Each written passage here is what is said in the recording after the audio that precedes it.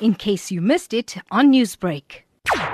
So we reportedly get these sort of crimes like assault GBH, attempted murder in and around where there's taverns and so on. This is largely, I think, because people, that alcohol is available at odd hours, as well as, people are combining alcohol with other substances, and thus they get into arguments, and obviously that argument then become into a brawl, into a fight, and this is where we have our large numbers of assault and assault GBH cases coming through.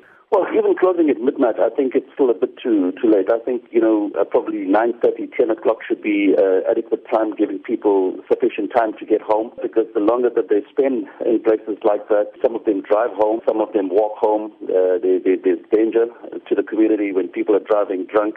And also when people are on foot, they become targets to criminal elements. How are shebeens and taverns that are opening up near religious organizations and schools contributing to the social ills in society? Yes, it is. The bylaws are such that they're not allowed to open anywhere close to 500 meters of any religious organization or schools. The licenses, from what I believe, have been granted.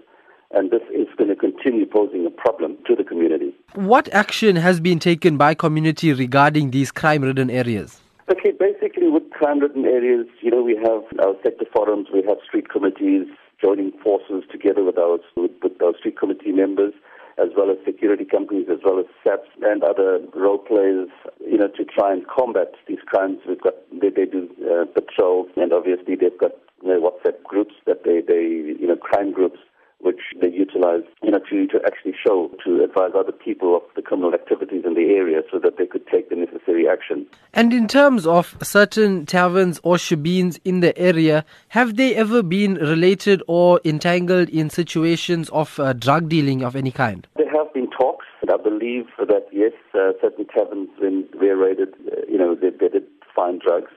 So, yes, I think the answer to that one will be yes. Newsbreak, Lotus FM, powered by SABC News.